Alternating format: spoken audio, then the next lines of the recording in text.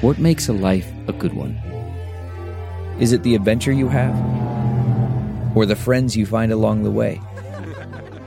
Maybe it's pursuing your passion while striving to protect, defend, and save what you believe in every single day. So what makes a life a good one? In the Coast Guard, we think it's all of the above and more. But you'll have to find out for yourself. Visit gocoastguard.com to learn more.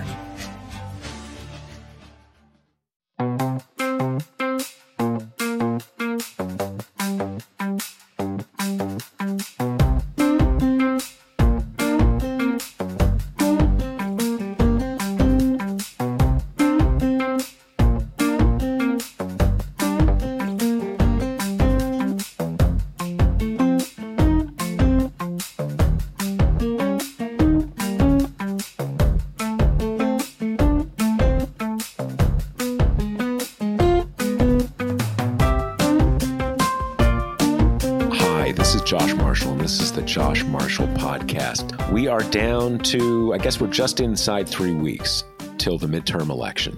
And it's kind of a nail biter. And, you know, there's always there's always that thing, you know, my younger son has kind of gotten me back into football. He's into football. And there's always that thing about a great game. A great football game is too evenly matched. It's, you know, you don't know until the final moment who's going to win. And it's always kind of struck me as funny that if it's one of your teams, you don't want a great game. You want a bad game where your team slaughters the other team. That's a good game.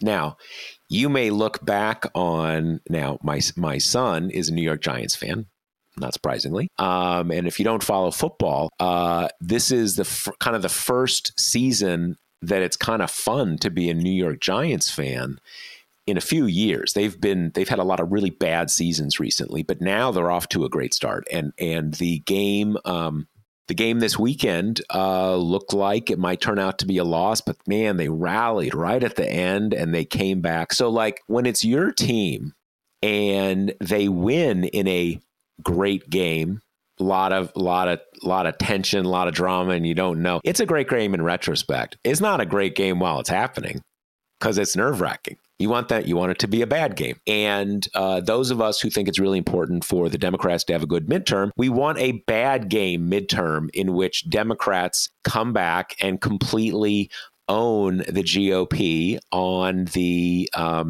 traction of the backlash against Dobbs and all that great stuff. And, gasoline dropping like a lead balloon, 50 cents a gallon for your gallon of gas. But that's not where we are.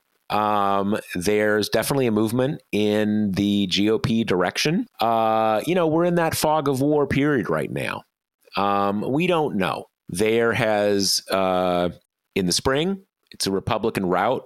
Into the summer, Democrats are coming back, a mixture of really three things. Gas prices going down, big backlash against Dobbs, and Democrats, for their own partisans, are getting some legislation passed. So everything's kind of coming together. But in the last month or so, the price of gas has edged back up a bit. In some regions of the country, it's edged back up a lot because of like refinery problems on the West Coast. And, we see headlines, whether they really show up in any meaningful way in, the cost of grapes or the cost of a carton of milk or something like that.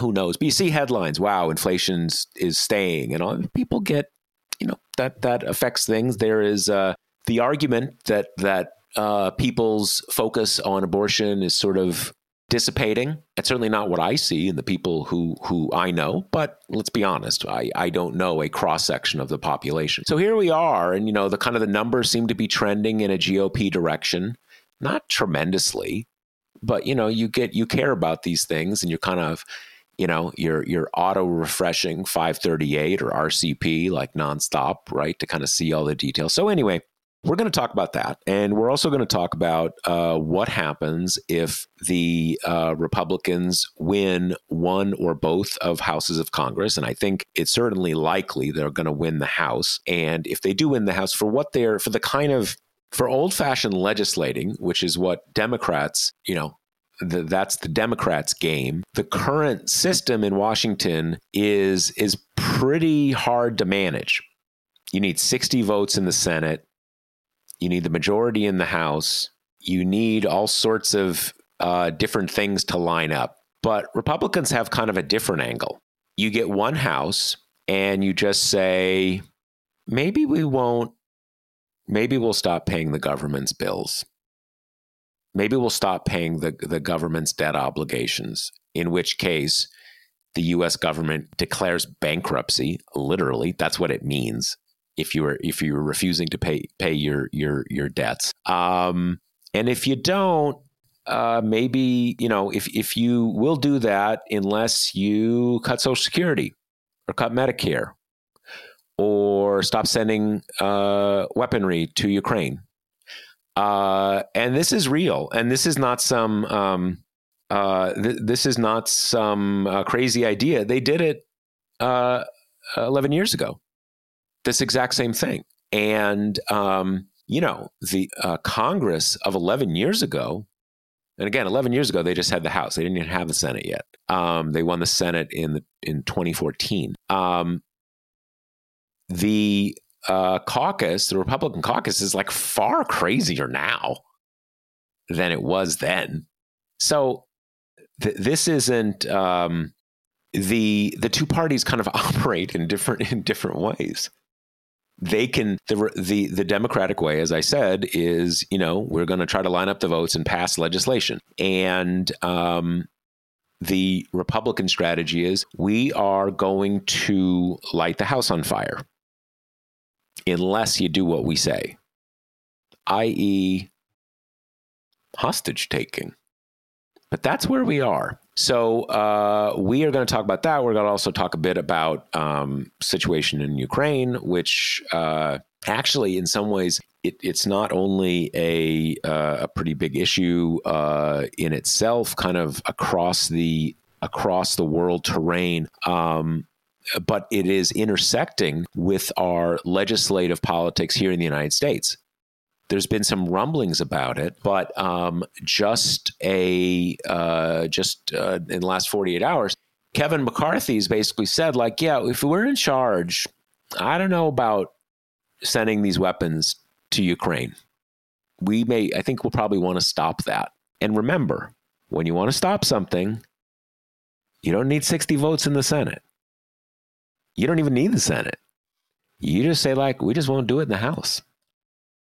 So too bad. So these things are, these things are coming together. Before we get to that, and before I introduce my co-host, Kate Riga, let me remind you that the Josh Marshall Podcast is brought to you by Grady's Cold Brew Iced Coffee. Hey, did you know Grady's high-quality, all-natural cold brew concentrates can be heated up for a piping hot cup of joe, brew overnight, or pour directly from our convenient cold brew kit for a winter pick-me-up you don't have to leave your house to enjoy. Brewed strong with a blend of 100% Arabica coffee, Grady's foolproof bean bags take the mess and guesswork out of brewing with rich, velvety coffee you can drink iced, hot, or spiked in a cocktail. Just steep overnight and sip to your heart's content. Save yourself a stop and try Grady's any way you want. Ready to give it a swirl? Get 25% off at Grady'sColdBrew.com with promo code TPM. That's Grady'sColdBrew.com and promo code TPM. So, Kate Riga, what do we got? Well, I would say as someone who was wearing a Packers jersey during said game to New York Giants, a hearty boo to the boys in green. Oh, I didn't know it was personal. I'm so glad I got to relive that just now. Oh my God. That last quarter, that was they just turned it on. I mean, I can't even remember. What was it? There were a couple turnovers. One was an interception. There was a stripped ball fumble. The Packers quarterback. And then there was that, the game seemed over when the Packers seemed to intercept it in the end zone. But then on instant replay, it was obviously pass interference. And then that set it up for the Giants. And I it's funny that I was telling my wife, it was striking. Obviously, in a case like that, where, pass interference penalties are often very controversial because there's so many different moving pieces that go into what constitutes pass interference, that when you got a call like that is like a game maker, right? I mean, if that interception, the game's over basically for the Giants. And I was struck by the Packers coach didn't even say anything, didn't argue. He was just, fuck. That sucks. Yeah. I mean, the Packers' inability to generate, a single first down will also work in the Giants' favor there. But that's always a thing. Yeah. I've got I've got ties to the Eagles and the Bills as well. So I'm trying to look to those teams to soothe my wounded heart. And also the Phillies, who, baseball is not as much my thing because baseball games feel very long when after the end of 9 innings, there have been 2 runs scored as it was last night. But hey, go Phillies, baby. It's funny. I know this is a thing with younger people that baseball is just too slow and it takes too long. I love going to the games in person. Right. I think is super fun and enjoyable. But it's funny because I guess watching it, the duration is not that different from a football game. Depends, right? Some games go long. Games go long, and that's obviously the thing, that it's not a timed game. So the games can go unbelievably long. But it's funny though that I think like a lot of, I grew up like baseball was our kind of family sport, and I really liked it. And if anybody out there is a baseball card collector, I've got like a really kick-ass, almost complete set of year sets from like 1977, 78, 79. Nice. Just telling you guys. Just putting that out there. Yeah, putting that out there. But I hate that people don't have the patience for baseball, but I cannot lie and say that I kind of don't watch it the way I used to. Yeah, because it's slow, and I kind of saw this when I've never been a basketball fan. Like I don't have a team, whatever. But when it gets into the finals, I watch them, and basketball is just an intense game. Right. Oh, it's fast. It's, it's exciting. And I remember my dad used to, when I was a kid, be always, the kind of, I don't think he's the only one who said this, but kind of like, what's the point of watching the first, all but the last 4 minutes where we figure out who's going to win by 2 points. Obviously, that doesn't really capture what goes into basketball. But with football, football too. And I, it's funny. I don't know if I know that generationally, sports fanship is much more diverse in gender terms than it was when I was a kid. It was basically the boys. Right. The boys and the dads kind of thing for football. But what I was struck by is that I think when I was a little boy, football was the most male watching sport. Like to the, again, and there's all sorts of whys and whatever, but basically who watched football, who you talked about, did you see the game, was much more male than it is now. And football seemed like the most, but that has changed dramatically. And I know that the NFL has really worked at that for obvious reasons. It's obviously just our whole culture has changed. It's very different. I would say the WNBA finals were the most compelling sports that I watched this year, and it was incredibly fun and had none of the moral qualms that I have in being a football fan. So because that's the way to go. The injuries, the domestic abuse, the sexual assault. It's the fact that, any women involved are basically relegated to being sideline reporters instead of, color commentators. But in the WNBA, women refs, women commentators, women coaches. I mean, it's just, and by the way, it's not even just kind of a moral thing. It's just incredibly fun. They're incredibly talented, and watching the games has been fun and affordable. We've gotten really into the Mystics, and tickets are cheap, unfortunately, but also makes it easier to be a stalwart fan. Right. Yeah. I mean, I think, It's funny. One of the games, I watched a bunch of games this weekend, and I can't remember which game it was. I think if I would have been watching at the right time, it would have been all of them. Maybe it was when the Chiefs came out, but they come out with all the kind of, and now so-and-so, blah, blah, blah, blah, Patrick Mahomes comes out, whatever. And he's coming out through kind of two lines of cheerleaders. And, from what I grew up with, of course, the cheerleaders. Got the Dallas Cowboy cheerleaders, got the, all the culture of different cheerleading squads and everything. So I see there's, two lines of cheerleaders, right, that they're running through, and that's all the rah-rah and everything. And that's what I grew up with, and kind of like, it's on the one hand, just like totally natural. That's football. Every team has a squad. But as I was looking at it from the perspective of today, I was like, that's a little weird. Like, okay, that's a little strange. But although I would say I feel like when I watch these games now, in the past, when you watched football on TV, there was a lot more of the cheerleaders.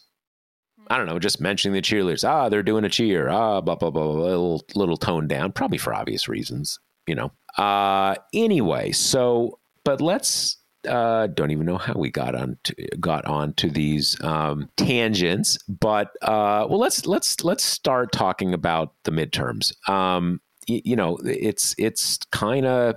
It's a little dicey out there, and Democrats need to be hoping that the stuff we have seen over the last, the stuff we've seen over the last few weeks is some kind of jumbling of data, maybe a little noise, maybe some tightening that, tends to happen, and not a kind of last minute trend. One thing that does, I think we may have talked about this last week, it's not exactly a last minute trend necessarily. In some elections, there is, a big segment of the population doesn't really tune in until the last 6 weeks or so. And sometimes you find out when those people tune in, they're not that happy. And, and so it's not necessarily that something like went wrong. It's that, kind of like when you're playing poker, at a certain point, the opponent like puts his cards on the table and you get the full picture. And maybe the full picture isn't great, right? But, I think I am, cautiously optimistic that they can hold the Senate. They got to pull out that Pennsylvania race. They've got to pull out that Nevada race. And each of those has dynamics that are pretty interesting in their own terms. Harry Reid, as we know, passed away a few years ago. I can't remember exactly, maybe 2 or 3 years ago. Had cancer for a number of years. Thankfully died as a pretty old man.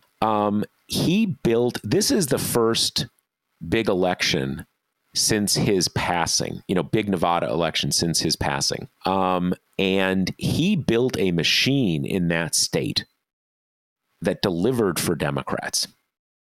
And one of the first times we really saw it was back in, I can't remember if it was 2010 or 2012. I think it was 2010, when he beat a woman named Sharon Angle, Tea Party kind of crazy woman. It really seemed like he was going to lose. He was down in the polls the whole time, or, most of the time. It didn't look good. And I remember, there's this guy, Joe Ralston, who used to be the lead reporter for one of the big, I can't remember which of the in-state papers, but, he was that guy. He also had like a TV talk show. He was kind of the political reporter guy in the state. And then a few years ago, he started this thing called the Nevada Independent, which is, one of these, subscriber, maybe foundation supported independent news sites. You see more and more of them kind of picking up the slack for the decline of traditional papers. And I remember in that race, I think it was 2010, possibly it's 2012, but I think it was 2010, him saying at the, on the day of the election, sort of like, the polls say that Angle's going to win, and a lot of things say Angle's going to win, but I'm just going to put it out there that I think Harry Reid is going to win. And he went through, he's got the machine, he's got the state wired, blah, blah, blah, blah, blah. And he won. He did win. And that machine has really been there for Democrats over the last, in the subsequent decade or so. And big question, can it pull, can it pull her over the line? You got the situation with John Fetterman in Pennsylvania. I think we know how, they have really, the Oz campaign has really beat him up on crime and his stroke recovery. There's interesting, I've seen some polling data and some sort of anecdotal data that as he has leaned into conducting his stroke recovery in a fairly transparent, open way, that it's connecting with some people. That rather than people thinking like, oh my God, this guy, he's like, looking at closed captions and he bobbles his words, he's not ready for prime time, that is having some traction with some people of saying like, that happened to my uncle. That happened to me. Happened to my grandpa. That's life. And you gotta move through it and so forth. So, these are, kind of like back to football games. These are close and they've got all these different sub narratives in them and dimensions to them. I mean, we go back to Georgia, where you've got a kind of, totally feral maniac and like compulsive liar in Herschel Walker, and a pretty stand-up guy in the sitting senator, Raphael Warnock. And that's kind of down to the wire. Warnock's got some advantage, but we're kind of, everything in this election is under the cloud of Democratic underperformance in a couple recent elections, right? You look at it and say like, all right, if we assume polls are accurate, some will be inaccurate this way, some will be inaccurate that way, but on balance, they're accurate. Okay, Democrats can get this done. We don't know that anymore.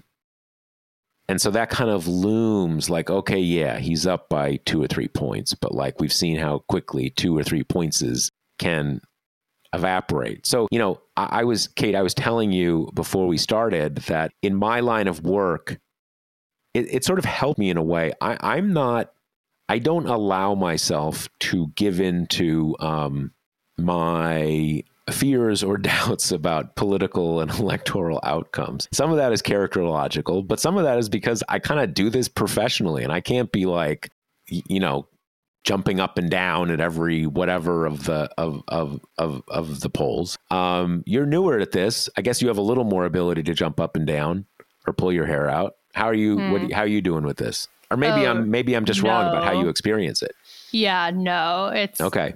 Fully panic inducing, I would say. I was reflecting the other day how I used to enjoy elections, like I remember getting really excited about Obama number 1 and Obama number 2 was the first time I could vote and blah, blah, blah.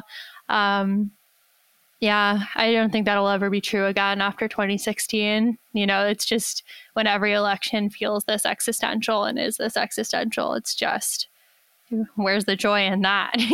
You're just like praying that your fellow countrymen won't hand over the government to the hands of people who are not interested in having a democracy because gas has ticked up a bit. I mean, that's a pretty unfortunate situation to be in.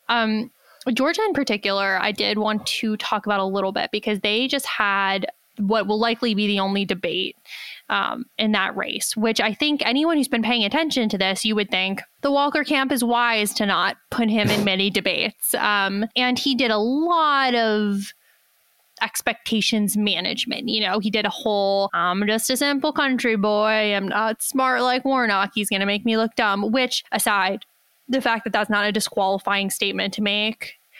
I'm not an elite like him. I'm not very smart, but I don't have fancy degrees like some people. Power, right? Yeah. And it was interesting because I was kind of seeing reactions in real time to this debate of like, well, Walker's holding his own. He's not doing as badly as you think. And in some ways, it's like the bar is surely beneath the floor, but I think he was helped out a lot by the moderator in that debate because there was a lot of kind of cutting off of the personal history stuff to kind of, quote, focus on the issues, which while maybe I understand that in theory, is insane. Like, you're picking the point of a debate, right, is so voters can get to know the people who are vying for your vote. And then if the reaction to that is to curtail conversation about people's character, people's past actions, people's habits of behavior, in this case, not only is that completely favoring the Walker camp, it also just seems to me to be a disservice to the very thing you're trying to provide to people. It would be like in, kind of Trump-Hillary debates, if Trump's kind of background of being, considering rules beneath him and kind of screwing over people who are working for him, of lying, of inflating, all these things that ended up being very integral to his administration were just not allowed to be part of the conversation, as if you get a fresh slate at 55 or whatever when you decide to run for office. Right. It's funny. I think that certainly coming from the Bill Clinton era, there's a refrain that candidates who are kind of on the ropes have, they want to talk about him and me. I want to talk about you, because you are the ones important. And they're talking about our stuff, blah, blah, blah, blah. And I think that approach can have some merit if you're like this, and everybody has their personal opinions about what is significant and what is not significant. But a guy's marriage fell apart because one of the people cheated, or, there are certain personal things that matters to some people, but to other people are that's the person's personal life. That's not whatever. That doesn't have anything to do with me. I think if you're talking about, threats to kill your own family, having they use this kind of archaic word, siring, I sired a son, having a bunch of kids who you don't support or have to be compelled to support, the abortion stuff. I mean, this is not, I don't think you look at they were saying my senator threatened to blow his wife's head off. Come on, man. That doesn't have anything to do with me. I think that has something to do with you. That's something that's not kind of did someone kind of was someone kind of a cad in their marriage, or was someone unfair to their husband or something like that. So yeah, it does. I mean, and you have other things, lying about his business, lying about being a cop. These aren't weird personal things that kind of that's irrelevant. Don't don't pull us down into the gutter talking about when he claimed he had a business that didn't exist. Come on. Right. Think higher. Yeah. I mean, it's also kind of interesting because a trend we've seen this year really in earnest is a complete decrease in the number of debates at all. And some of the big marquee races are having zero debates. And I would say I'm not someone who kind of goes to the mat for debates being this crystallization of American democracy, because I think in some ways debates have always been pretty clearly fallible in big ways, kind of made for who's most telegenic, made for sound bites rather than an actual robust exchange of ideas. I'll never forget, and it was in one of the big sprawling Democratic debates before the field had narrowed for 2020. And I think someone was asked, to give us, I think it was Bernie Sanders who was asked, but, explain the kind of healthcare system you would want. You have 30 seconds. And it's what are we talking about? I mean, that's silly, And so, but coming from that perspective, I think it's this combination of Republicans now, thanks to Trump, being in a place where thumbing your nose at the press is not a sign of cowardice or the shallowness of your candidacy, but something to be celebrated by the base. That you're a badass. Exactly. Yeah. You're putting it to the lamestream media. I think it's that. And I think it's this idea that as soon as you start trending in that direction, that skipping out on debates is not a fatal blow to your candidacy. Why would you do them? I mean, the the downside is so high that if you mess up, there's going to be some kind of big viral clip. Yep. Whereas if you kind of perform well, but not in a spectacularly viral way, it's kind of like, okay, well, the only people who are going to clock that are the reporters who are covering it, and maybe the handful of people who are already very staunchly in their kind of partisan foxholes who are watching. But it's interesting, because like this Georgia race, which everything might come down to, we've got that one debate and we've got some criticisms of how it was moderated, and it doesn't really matter. Walker's abortion stuff didn't come up at all. And then now that's that. And then in some others, you've got people not debating at all. You saw this thing where they had this other debate that it was just an empty podium. Right. Yeah. For him. And, but it's interesting because there are some Democrats that, like there's this thing in Arizona. Is it Katie Hobbs? Katie Hobbs, right? Yep. That she has refused to debate, and she's getting criticized a lot for it. Not so much from Democrats saying, hey, civic duty, more like, what the fuck are you thinking? Why are you not debating? She's the crazy person. Why are you not debating? And because why are you not, like, what's going on here? And I don't know, but my sense is that this was partly early on a thing of like, Kari Lake is a freak who doesn't believe in elections, and it's beneath us to listen to her lie to us in a debate. And that stance can work if you're ahead, but it doesn't, it's not great if you're tied or like a point behind. You're kind of like, okay, she's beneath us, but she's probably going to be the next governor. So maybe you give it a try. And I don't know. And now the other thing might be that Lake was basically a very prominent TV news person for 25 years in Arizona. So clearly she knows how to present in front of TV cameras. So maybe part of it is they just think she's going to be a lot better debater, and they don't want to, but that's not a good reason, because I think not debating, especially I think that at some level voters get that Republicans are weird. And some of them have limited cognitive ability. So, of course, they're going to not be crazy about debating. But Democrats are supposed to be into the civic engagement thing, and they're supposed to be able to talk about policy. So, like, when a Democrat doesn't debate, sort of like, why are you debating? What is that about? And on the issue of debating generally, mostly they're lame. And it gets down to sound bites that both campaigns are trying to, lay traps for and stuff like that. But I do think they're worthwhile in two senses.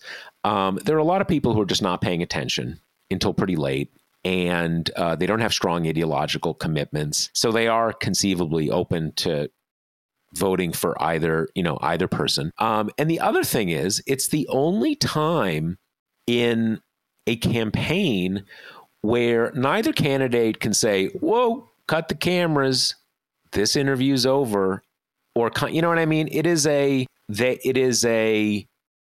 situation where they have to talk about themselves and react in a dexterous way to questions that might be a little uncomfortable. And I don't think it's any sense that kind of like, wow, the skill set you need to kick ass in a debate is identical to the skill set to run a state. I mean, not even close, but it's something that voters kind of have a right to. I want to see you up there kind of needing to think on your feet once, just to kind of get a measure of you.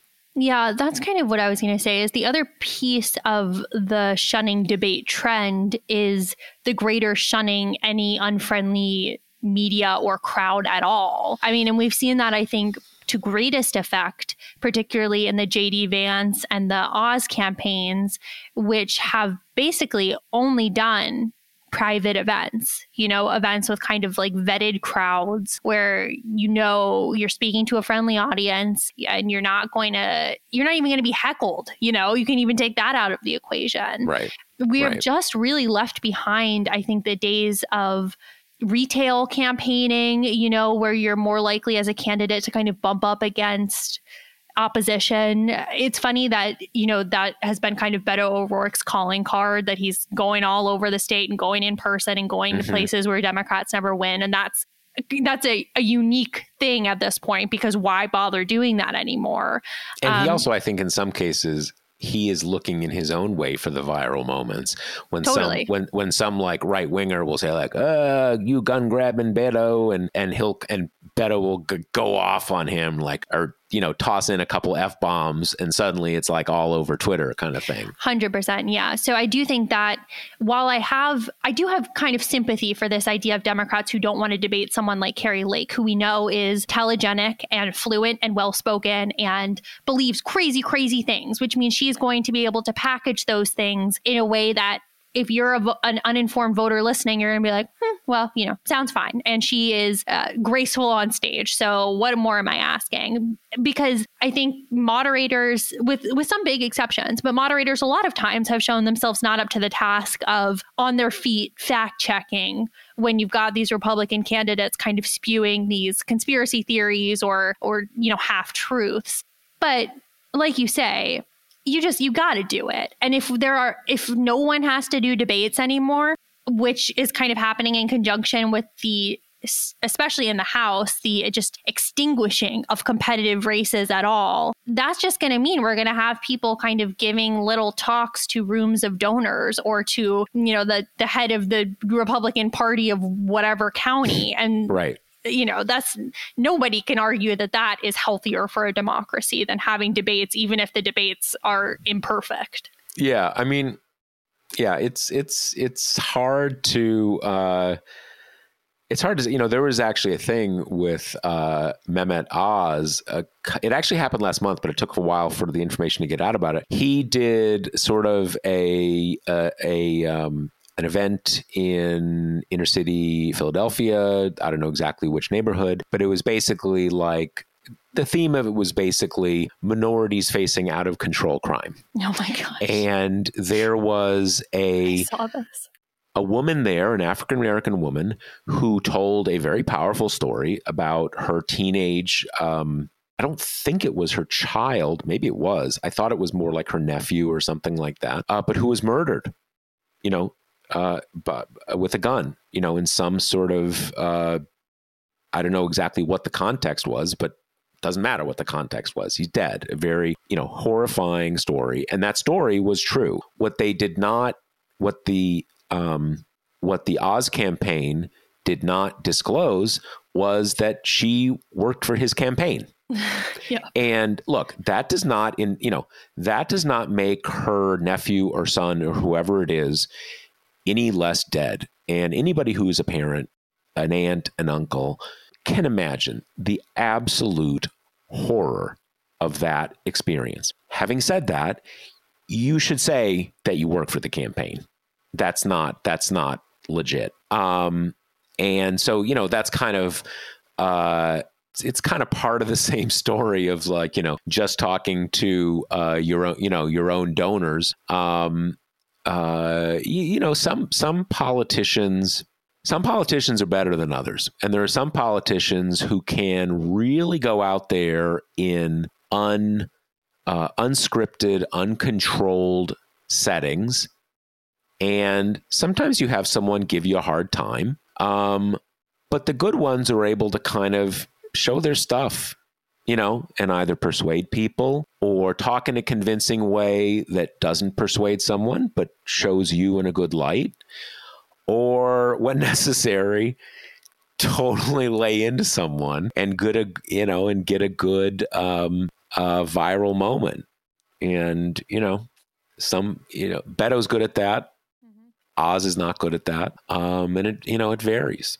Yep. Person to person. So let's talk about a lawsuit that might kind of affect these midterms as we're going into them, which is, we mentioned briefly on the show last time that the Supreme Court knocked down this lower court ruling that said undated absentee ballots in Pennsylvania must be counted because they found, whether or not there's a date on the outside envelope has nothing to do with what that person is qualified to vote, not least because the offices have to receive the ballots in time. So you know if they're there in time to be counted or not. Is this so we know that when you send a letter, it gets that stamp that has a post date. That's when it was put in the mail. Is it that we're talking about? No, it's not even that. It's the handwritten date you put next to your signature on the outside of the envelope. Right. So now, isn't there also something on the inside that it's also dated on the inside, or is that a different thing? I don't think so. I think it's just on the outside envelope, or at least that's what's being debated right now. Right. I think there's at least a couple jurisdictions where it's sort of like, you date it on the outside envelope and on the inside document. Yeah. And people are saying, well, you dated on the inside one, but not on the outside one. So right. And we had the court mooted that decision. So basically kind of bringing up this question of whether or not these ballots should be counted again 3 weeks before Pennsylvania hosts, perhaps the most kind of critical races of the cycle. And now, just like the conservative justices basically, wink, wink told them to do, the RNC has filed a lawsuit saying, in Pennsylvania Supreme Court, saying you guys should say now that we can't count undated or incorrectly dated envelopes, which eludes me how you would prove that between, one day or another in that time before election day where it counts. Well, I guess it's possible someone might say, October 19th, 2024. Sure. Yeah. There's lots of things that are possible. But so they're calling for them to order from the bench that you can't count those, have all the counties segregate those ballots away from the, correctly dated ones, and then also moot the acting Secretary of State's guidance, which she handed down a statement the day of the Supreme Court case saying this was a technical decision. This had nothing to do with the merits of the case. Keep counting. We want to count all legal ballots. So it's basically that the Supreme Court said, we're going to take a look at this. We're going to review. We're not saying what we're going to do. We're just saying, or I guess they wanted to vacate the lower court thing and say, we'll take it up a little later kind of thing. That part is not even super clear to me, because you would think if they were trying to decide this case before the election, they would have to get on it, which is why I think the Republicans here are asking the Supreme Court to use their, quote, King's bench power to just put out an order that will control these elections. And so there, the political calculus is bare. Democrats of late have been voting by mail a lot more than Republicans do. That's a combination of you generally had more cautious Democrats than Republicans during COVID. It's Trump vilifying vote by mail, even when it was unclear that was in his political interest. It's the spurious voter fraud claims that all kind of hinge on mail-in ballots, just because I think we've maybe finally gotten to a point where the idea of how you would even commit in-person voter fraud at a scale to make a difference is so ludicrous. You have to pretend like you could do it by mail. So anyway, that is a piece that's floating out there. Who knows? Maybe, we don't know. Maybe, say, Fetterman and Shapiro win by so many votes that it doesn't matter. But that is just something to kind of keep our eye on as we're heading into the election. It seems like there's a decent chance that Shapiro will win. Shapiro seems to have the race well in hand. Yeah. Yeah. But it's the other one that is a problem. It's funny. One I just wanted to say, I think what I always thought is in a democratic republic, the proper the proper jurisprudence about election law is you want a jurisprudence of enfranchisement. Exactly. And what I mean by that is the law is the law. If you just make it up as you go along, there's no point in having election laws. And it's critical to have election laws to have certainty about how you litigate elections. But very frequently, as in all law, there are ambiguities in the law. Things that like, okay, here's a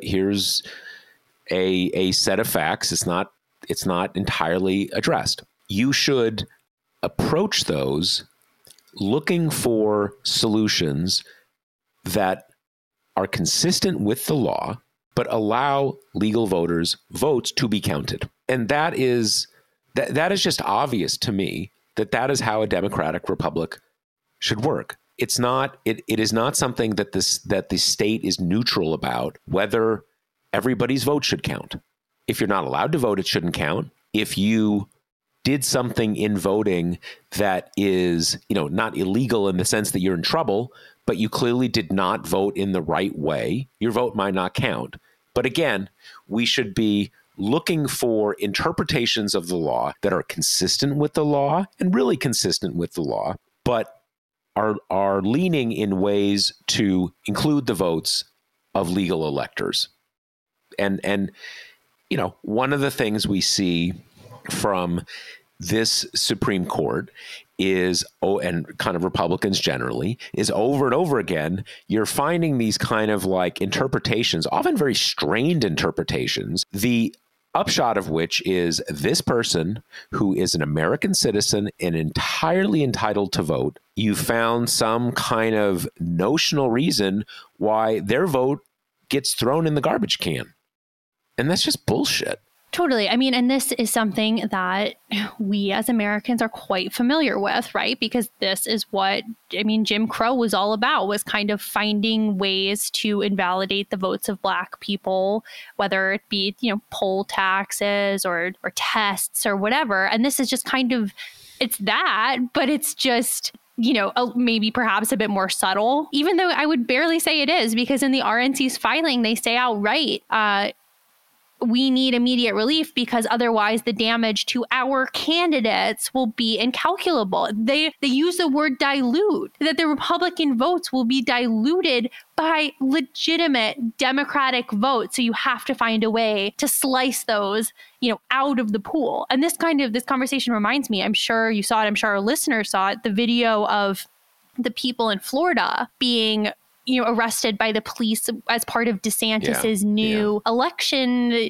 crackdown team. And the video itself, it made me cry. It's heartbreaking because you have this person who I guess had prior felony, was sentenced for felony, but the police are kind of coming at him and he's like, well, why'd you tell me I could vote if I couldn't vote? And the police says something like, I don't know, buddy, or something. Even the police are clearly kind of baffled by the situation. It was striking that there were, in a few of those videos, the arresting police officers said things that they were clearly kind of embarrassed. And they kind of said as much. They were kind of, I'm really sorry, but we have to, and they do. How these work is, so there is a state bureau that DeSantis has set up that kind of does these, is doing these arrests, but then they need to call out to the local police department in a town or county or whatever, and they go and arrest the person.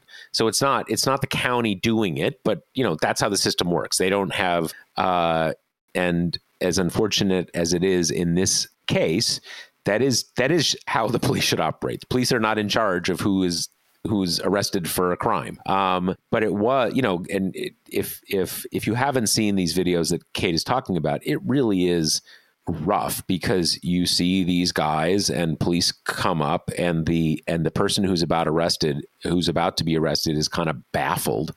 What is even going on? And they say, you're being arrested for voting when you weren't allowed to vote. And a couple of them are sort of like, I can't believe I'm being arrested for voting when everybody's always saying we're all supposed to vote. And one of these guys' case, the guy's saying, when I went to the DMV, they said I was eligible. And I said, no, I'm a felon. And they said, no, there's a new law. If you're a felon, it's okay. And if there's some reason that it's not okay, if you fill it out, it will be invalidated.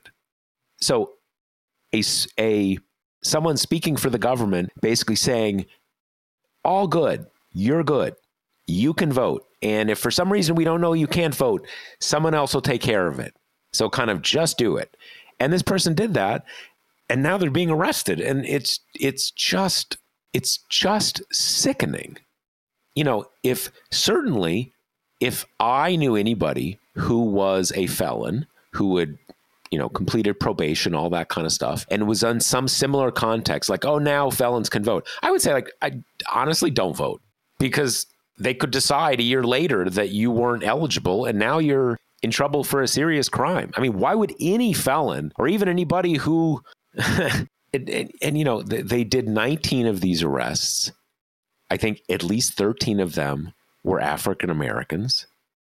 Or maybe even more. They were mostly Democrats and they're mostly African Americans. Right. I mean, which is the point, and which is why it's so evil, because the point of this is so other people see it and are like, you know what, I'm not even going to take a chance. I'm not going to risk getting, prosecuted on these laws that, as you say, even I do think like well-meaning kind of government workers don't even understand the way that they're being weaponized or that they will be weaponized. And it's the same thing with the ballots, right? In a lower key way. It's the idea that there's so much doubt around voting that it is in your best interest to not even risk it because you could get in trouble. And that's just so disgusting. And I think it's why, looping back to the beginning, why elections are so completely unenjoyable for me now is that you've got one party that is doing this in a dedicated way, more and more brazenly every election, to pick their voters and to make people who would vote against them feel unsafe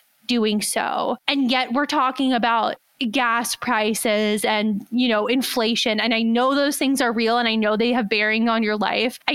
I've seen no proof of what Republicans would offer to counter those prevailing forces, but it's just that it feels like our democracy is just hanging by this thread, and you just have no confidence that quote unquote normal Americans care. Yeah.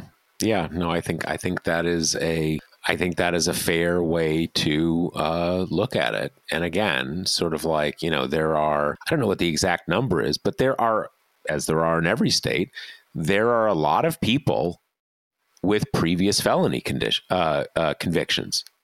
And that's why there was, and remember, the state of Florida passed this referendum or whatever. And then the state legislature kind of pocket vetoed it. So it's not good. It's really gross. Yeah. All right. So we'll end by shifting our gaze to, the woes that are primarily happening in other countries, but that still have an effect here. We'll go to this question from Carl, who says, let's say Democrats do poorly in the election and Republicans take over both houses of Congress. Republicans start blackmailing Biden with a government shutdown or debt default. How much will this impact European members of NATO and their support for the war in Ukraine? My hunch is that they will be tempted to cut a deal with Russia if U.S. support and funding for Ukraine is in peril. And just real quick, Josh previewed this in the intro, but for anyone who's kind of memory hold the debt ceiling standoff, the way it works is Republicans say that they won't help vote to raise or suspend the debt ceiling, which we have to do to authorize the Treasury to spend the funds that have already been appropriated by Congress. So even though Republicans will pretend that this has to do with fiscal responsibility, it has absolutely nothing to do with future spending. It is just authorizing the allocation of funds that have already been appropriated. And when they say they won't do that, they're threatening to let the U.S. default on its debts, which would almost certainly trigger a financial catastrophe on a global scale. And then, well, this is a little different than that, or at least maybe I misunderstood what you were saying. This is paying I don't want to get too complicated with it. Basically, it is issuing debt that the government is already committed to spending. Right. That's what I'm saying. Yeah, no, you are correct. I wanted to get in that the government is legally obligated to spend this money. Right. And it's just whether you're going to pay the credit card when you get the credit card bill. Yeah. I saw someone describe it as like, you go into a restaurant for a meal, you eat everything, and then you get the bill and you're like, you know what? In the name of fiscal responsibility, I'm not going to pay this bill. Right. So, that's the debt ceiling thing. It started in 2011 when Tea Party Republicans came in and demanded cuts to government spending, except they wouldn't accept higher taxes. So only slashing government programs. And then they did it again in 2013, where they demanded that Obama defund the Affordable Care Act. And they've done it to kind of varying degrees of severity since. And you will hear some mainstream reporters say that both sides do this. And it's just Democrats totally have taken symbolic votes not to raise the limit when there was no threat of it actually not being raised. It's just not the same thing at all. And now Republicans they're already saying that they're going to do this, that they're going to extort the president because it's a Democrat. And, the big thing they've been floating this time is cuts to Medicare and Social Security, which I'd note they could have pursued for the 2 years they had unified control under Trump, but interestingly did not. But here, Carl's talking about another thing that's come up that you mentioned is McCarthy has kind of floated an interest in not sending aid to Ukraine anymore. So that could be another potential, ransom demand in this kind of hostage taking of the debt ceiling. Right. Yeah, no. And to the question, it's very hard. It is very hard to know. I think that, one thing the Democrats could do would be to pass a lot more aid or pass you could pass legislation that gave the president discretion to do more aid. There's various things you could do to get a law on the books. More narrowly, there are things that the president as commander in chief, and I don't know all the technical details of this, but he is the commander in chief of the United States military. And the president can decide, you know what, it is in the interest of our national security. We're going to toss you a few of our tanks, right, to help you out. But you can only do so much of that, right? Because you get into $60, $100 billion, you're going to start having people say, wait a second, we need the stuff for our military. And that's, so it's complicated. I don't think there is going to be a separate deal like that. I think what we need to be worried about is that a kind of a revanchist right-wing party is now running the government in Italy. Those governments tend to be very pro-Russian and very pro-authoritarian. The government of the United Kingdom is basically, collapsing into a small puddle of molasses. So I don't know what they're going to be able to do. So, and then you have the thing that the Russians have been banking on is that people will be literally cold in Europe this winter without the ability to heat their homes. So these things are a big problem. And I think it really behooves the Democrats maybe to do something in the lame duck session if this is going to be an issue. I don't think there is a lot that the U.S. president can do even without that kind of full, kind of budgetary legislation, that he can continue to give a lot of support to Ukraine. I also think that this has been a big jolt to Europe, particularly in Eastern Europe, where you have countries that are, very worried, very hostile to Russia for a lot of historical reasons that are relatively recent. Poland, places like that, the Baltic states. But even, one of the big things has been in Germany. They are rearming. They are giving aid. So this it's not like it used to be where the Europeans are thinking about possible worlds where the U.S. does not play such a large role in Europe. And they are anticipating that and thinking like, we want to have some military ourselves to not be, to not be on the line for every time the United States elects a freak as president. So I don't think that is going to happen, but I do think that in Russia, they have to be thinking, let's hold on till January and maybe things will change.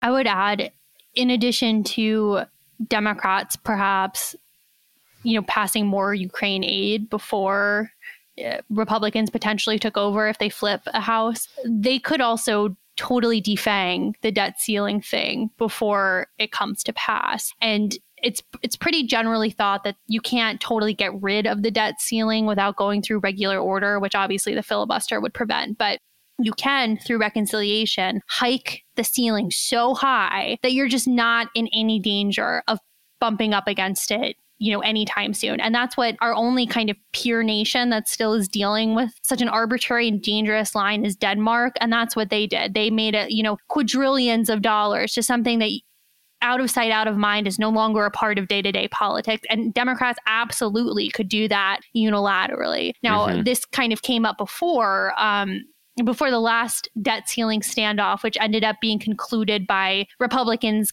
caving and allowing a filibuster carve out so Democrats could lift the ceiling unilaterally. But this came up then, and you had some, Elizabeth Warren was really into it. Schatz is the one who has the bill to repeal it, but there was not a lot of energy. There was not a lot of focus about kind of getting people to do this. And then you also, of course, everlong have Joe Manchin, who so readily swallows whatever myths Republicans tell, particularly about the economy. So you're not saying that it's politically even likely to happen, but it just should be put out there that Democrats could kind of assume their role as adults in the room and not let Republicans ruin the country.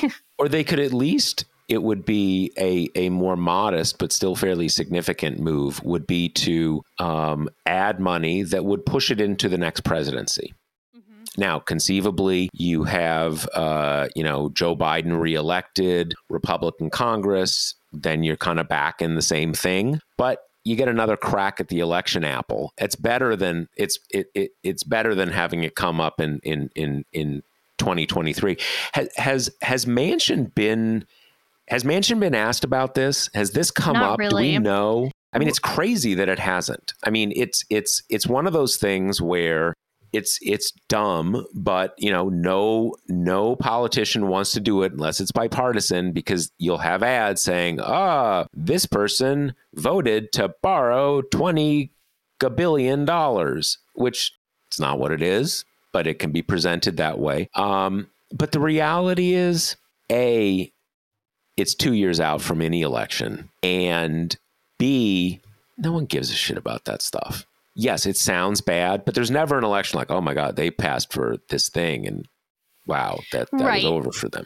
Also, I just think the fear of being tied to a number is a little overblown, because normal people cannot conceive of the difference between some billion, some trillion, some quadrillions. That's an amount that a normal human being just can't fathom. That's something that's so out of reach. So to me, I get that you don't want to be the subject of a Republican ad being like, Kate Riga voted to spend $8 quadrillion of your taxpayer dollars, whatever. But first of all, they're going to say that anyway about whatever legislation you end up passing. And then B, it's just, these are enormous numbers. People are not going to be like, well, I would have voted for you if it was only $1 billion, but it's $1 quadrillion. So later days, I'm going to be a Republican. I mean, it's just silly. And the threat is so large that you would think taking that one on the chin might be worth it anyway. And I think there is a very real chance that we will have a debt default in 2023, because they're one of the things about Kevin, there's been a few articles, sort of source greasing articles about Kevin McCarthy, basically saying that guy's a ball breaker. Don't cross Kevin. He keeps everybody in line. It's just like you publish things like that, and you're saying, like, can you remember that we all know that is so completely false that it's like ridiculous. McCarthy's leadership style is, he goes to whoever the craziest new person is and just says, what do you need? What do I need to sign on to?